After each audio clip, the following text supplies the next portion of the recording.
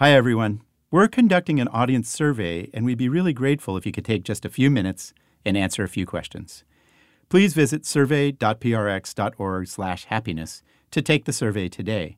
That's survey.prx.org/happiness. Thank you. The Science of Happiness is brought to you by Progressive, one of the country's leading providers of auto insurance. With Progressive's Name Your Price tool, you say what kind of coverage you're looking for and how much you want to pay, and Progressive will help you find options that fit within your budget. Use the Name Your Price tool and start an online quote today at Progressive.com. Price and coverage match limited by state law.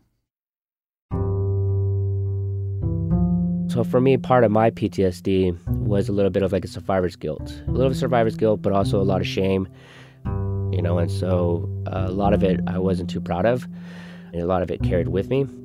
I came home to being a new father. In 2009, when I came home, at that time, between the end of 2009 and beginning of 2010 is when my daughter was born. And so seeing her really kind of brought a lot of that guilt, not feeling worthy of it. So a lot of self-worth was in question, self-esteem was in question. And so, yeah, I just didn't feel like I belonged or I was deserving. I had to surrender myself. And that was hard because, again, the mentality of you have to ask for help or anything in that nature, you seem vulnerable or you were weak. So when I was going to see my social worker over at Menlo Park, I finally told the truth. And one of the best responses that she could have given me was, well, thank you for being honest. And it was about time that you did. She knew, but she wasn't going to say anything, and it was just me having to admit that. At that time, a big blow to my pride. After 10 years in the Marines, Eric Ontiveros came home to a new baby and a life as a stay-at-home dad. But his 3 deployments to Iraq led to PTSD and years of alcohol abuse until he asked for help. Today, Eric works for the VA, helping other veterans get support in underserved communities in California. We asked Eric to choose a research-based practice to boost happiness, kindness, and connection in his life, and he joins us in studio today to tell us how it went. Eric, thanks so much for being on The Science of Happiness. Thank you, Decker. I appreciate it. So we asked you to choose a practice to increase happiness in your own life, and you picked one called active listening. For this exercise, you're supposed to find a quiet place and have a conversation with somebody where you really listen to what they're saying. Then you try to follow a list of active listening tips from our Greater Good in Action website. Tips like paraphrasing what the other person is saying, showing you're engaged with eye contact and smiling, asking open questions to encourage the person to elaborate, and really showing empathy. When they're done talking, then you're welcome to ask if it's okay to share your perspective. So who did you do the practice with? I actually did it I tried to do it with both girls, both my daughters. With your daughters? With my daughters, yes. How old are they? So 9 and 6. Oh. Yeah. How'd that go? Especially 9-year-old caught on, and she basically she tapped out and she walked out. But the 6-year-old loves it. She loves it when I do role plays, and she's all about it. So what specifically did you do? Were they coming back from school? And Yeah, exactly. It was right after school, and so kind of like, how's your day going? And so with the 6-year-old, my 6-year-old in particular. What's her name? Her name's Emma, and she's very imaginative, very creative. Her stories and everything else is very elaborate, very detailed, but it's also 3 stories in one. Yeah. So in one breath, she can tell you 3 different types of scenarios. So with the paraphrasing is very important. So what I hear you saying is this, and so it kind of keeps her on track of how she wants to deliver her story or how she wants her message to be heard. Why do you think your youngest daughter really enjoyed doing this active listening practice with you? I think it's because of the one-on-one engagement. Yeah. The 9-year-old has been with me through a lot of my counseling sessions, so she knows the talks that I hear that she hears with my therapist. When I'm at my one-on-ones, so she's very familiar with the language. So the second I'm starting to start doing some of these things, she's like, she picks it up real quick, and she's like, "Why are you talking to me like that?" It's like, "I'm not in your office, Dad." Exactly. So she kind of rolls her eyes and kind of does her own thing. It's like, all right, fine. Daddy won't talk to you then. Did you do this with some of your veterans that you're working with? Yeah, I actually did that I have a Wednesday group in Menlo Park, and one of the discussions that we were kind of going over was, what is it you would like to do moving forward? And so a lot of discussions were kind of focused around self-worth. One veteran was sharing the struggles of not being able to be with his son at this time. The son relaying to his mom that he hopes dad gets better while he's here in the program. And so, a lot of, I need to complete this program because I need to be better for him. If not, then I am validating my own thoughts of being a crappy dad. You're letting him know that this is what you're saying, but here's what he's saying.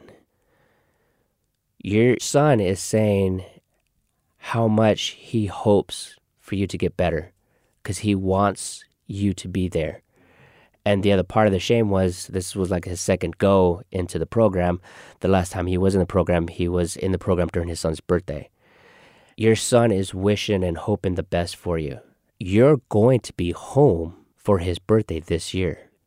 You're not going to be away. You're going to be there with him and for him. And that's all he wants. You're validating. You're bringing empathy. It does shine light. It does, how we say, challenge our negative thinking. And so I easily could have said, well, this is what you should do. This is how you can engage. This is how you can talk to your wife next time. Or this is how you can encourage your son or, let him know that things are going to be okay. That's not my position. It's to validate his thoughts and his feeling. And I'm really curious, Eric, what your thoughts are about kind of working with young veterans back, and what do you think the real magic is? The real magic is having somebody in that position that can listen, can understand without judgment. Yeah. And that's a lot of times what we're seeking. Yeah. And a lot of the feedback sometimes even with the other veterans of their frustrations is when somebody says, share something, it's like, I know what you mean. Yeah. And it could be like with the Vietnam veterans where a 60-year-old is sharing himself and then a young 20, 30-year-old is like, I know what you mean. Yeah. Oh, really? Yeah. I didn't know you were in Vietnam. Yeah. Kind of response. I'm sure it's all within great means. Yeah. But it's just sometimes the delivery kind of misses the mark. And so when you're able to kind of sympathize or give actual true empathy, it does make it that much more relatable and an ease to kind of find comfort when you're talking with another person. Yeah. So who was tougher, working with the veterans or your daughters? Oh, it's always easy working with the veterans. It's way tougher talking with my daughters. And so you got the teen years coming, Eric. I make the joke of the 6-year-old's going on 16, the 9-year-old's already going on 21. So yeah, I'm already there. No, I know. Wait till you stop giving judgment and advice with teenagers. Because they'll catch you right away. Yeah, You're already done. Well, I want to thank you for trying the active listening practice, both with veterans and then these spirited daughters that you have. And I'm just curious, what did you notice about the similarities and differences in just doing this hard work of listening well with those two groups? Each person, especially like the paraphrasing, it really allows them to kind of know that you're being engaged. And Nice. I think that I can't highlight that enough. Yeah. Why do you think paraphrasing is so important when you're really trying to listen to somebody else speak? You're trying to hear what the other person's trying to kind of put out there, and then you responding back of, so what I do hear you saying is, or, anything of clarification, allows them to know that, yes, they are listening. So again, it is working both listening and hearing. Yeah. That's something for myself I struggled a lot with, because again, me being programmed a certain way to kind of just react, follow orders, follow instructions, do as you're told, here's your mission, you got to do it, go do it. No questions asked. Yeah. Adapt and overcome in a sense. But you never were to clarify. You never were to allowed to ask questions. And that was something even now with all my relationships with my parents or whoever, it's really kind of taking the time to kind of understand. Yeah. When you can do that, it definitely helps build the relationship, whether it be friendship, intimacy, significant other, partnership, family, whoever. This is a great tool to kind of make it stronger. Yeah. Nothing better than feeling understood. Exactly. Yeah. Exactly. Besides paraphrasing, what other steps of the active listening exercise do you find really helpful? the engagement with the body language. So a lot of times it can be the posture of how a person is sitting, or what they may be doing with their hands, or how they continuously look off into the distance, or how we have that Statue David look where it's just off to the right and looking, gazing off into the sunset. And I think that's where you can express the empathy of recognizing the body language is, I see that something's on your mind. Is there something that's being triggered or being activated? So again, you can kind of reel them back in. Yeah. So there's your fish line, and if there's any fishers on this that listens, you throw your cast out to kind of get the bite. Yeah. And 9 out of 10 times, yeah, they are. And so, but it's like, well, there is something I'm thinking about. I just don't know how to say it. And it's like, just share whatever it is that's on your mind. You know, just put it out there. We'll decipher it together. Yeah. So again, the body definitely tells a lot more than what obviously we're telling. Somebody's asking you, hey, how you doing? You're like, I'm okay. And it's that whole shrug and smirk, and it's like, yeah, you're not okay. Yeah. So Powerful. yeah, avoiding judgment, avoiding giving advice. Those are tough. Those are very tough. Absolutely. So it's not so much of, well, how is this making you feel? Or why is it you're feeling this way? But more so to, if a situation came up or if drinking's an issue, how would it be beneficial for you if you had a supporter? Right. Or if you had a point of contact, or if you made plans. Yeah. You know, so now it's making them think about, okay, you're not judging, you're not giving advice, but you're posing those questions out to plant the seed for them to think about their own actions. Giving them some perspective on things. Or, Exactly. And that kind of falls into the last one, you know, after the person talks and have done the above steps, ask if it's okay to share your perspective, you know, of giving it different perspectives of things. But at the same time, you know, using the I statements as it says, you know, I feel overwhelmed when you don't help out around the house. I statements are great. At the same time, when you do give a perspective, you're given, you know, your point of view. Yeah. You know, so use your own stories. You're not saying this is what you should do, but it's like, I hear what it is that you're saying, and I see how it is making you feel angry, depressed, sad, lonely, unworthy. This is what I've done in those situations. Yeah. Yeah. This is how, this situation scenario made me feel this way in this sense. And this is what I was able to do to kind of help get myself out of that funk. Nice. You know, so again, perspective is definitely, you know, great. Well, I want to thank you for the essential work that you're doing out there. It's as important as anything we can be doing. And I wanted to thank you for being on our show. Thank you. I appreciate that.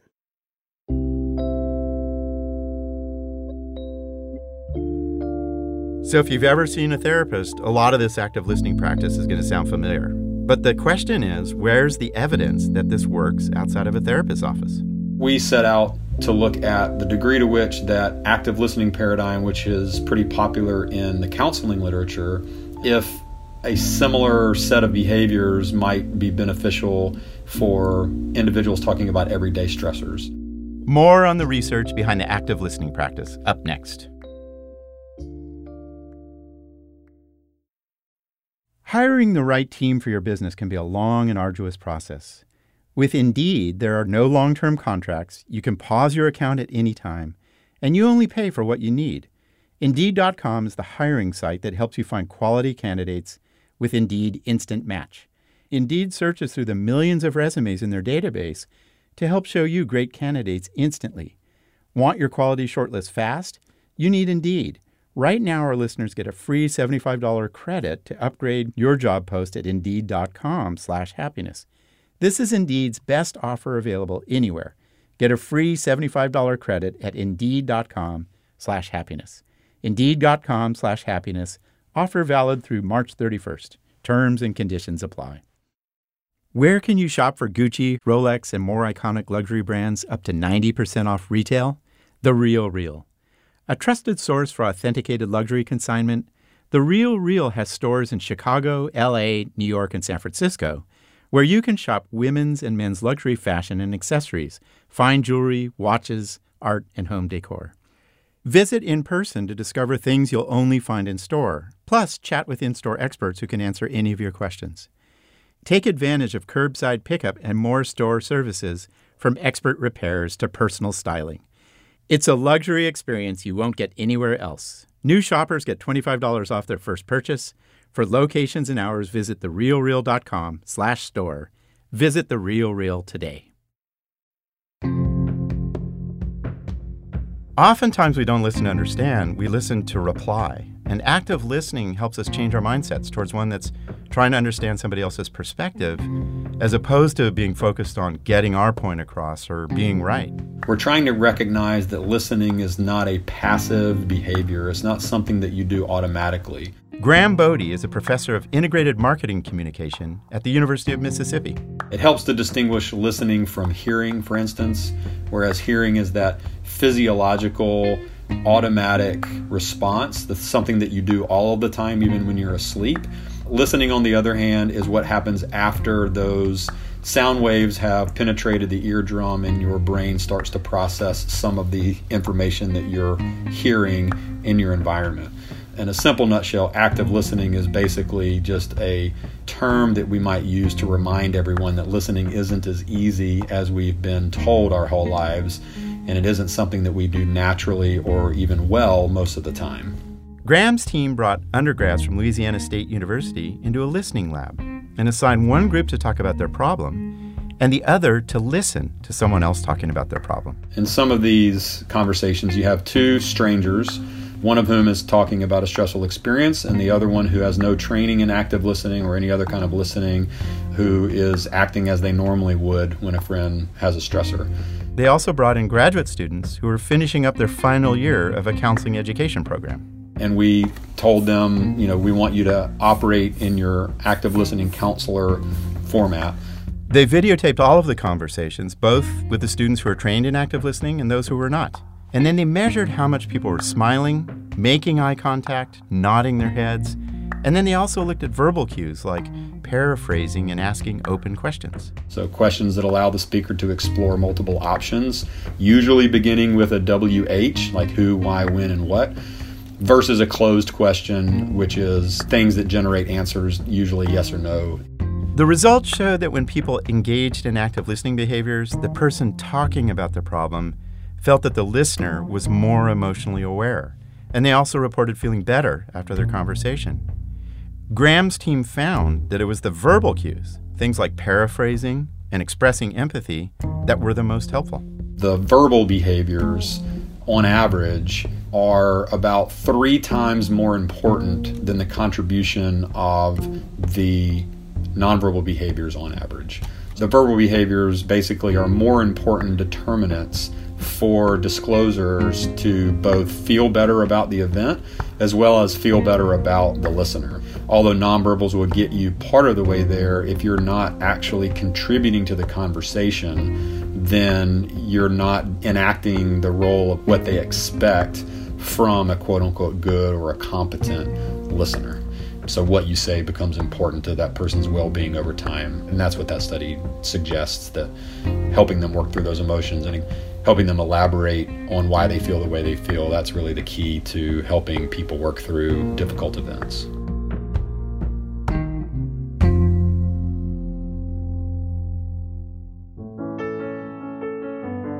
If you'd like to try active listening yourself, visit our Greater Good in Action website at ggia.berkeley.edu. Tell us how it went, or share other thoughts by emailing us at greater@berkeley.edu or using the hashtag #HappinessPod. I'm Dacher Keltner, and thanks for joining us on The Science of Happiness. Our podcast is a co-production of UC Berkeley's Greater Good Science Center and PRX. Our senior producer is Shuka Kalantari, production assistants from Jenny Cataldo and Ben Manila of BMP Audio. Our associate producers are Brett Simpson and Ariella Markowitz. Our executive producer is Jane Park, and our editor-in-chief is Jason Marsh. Special thanks goes to UC Berkeley's Graduate School of Journalism.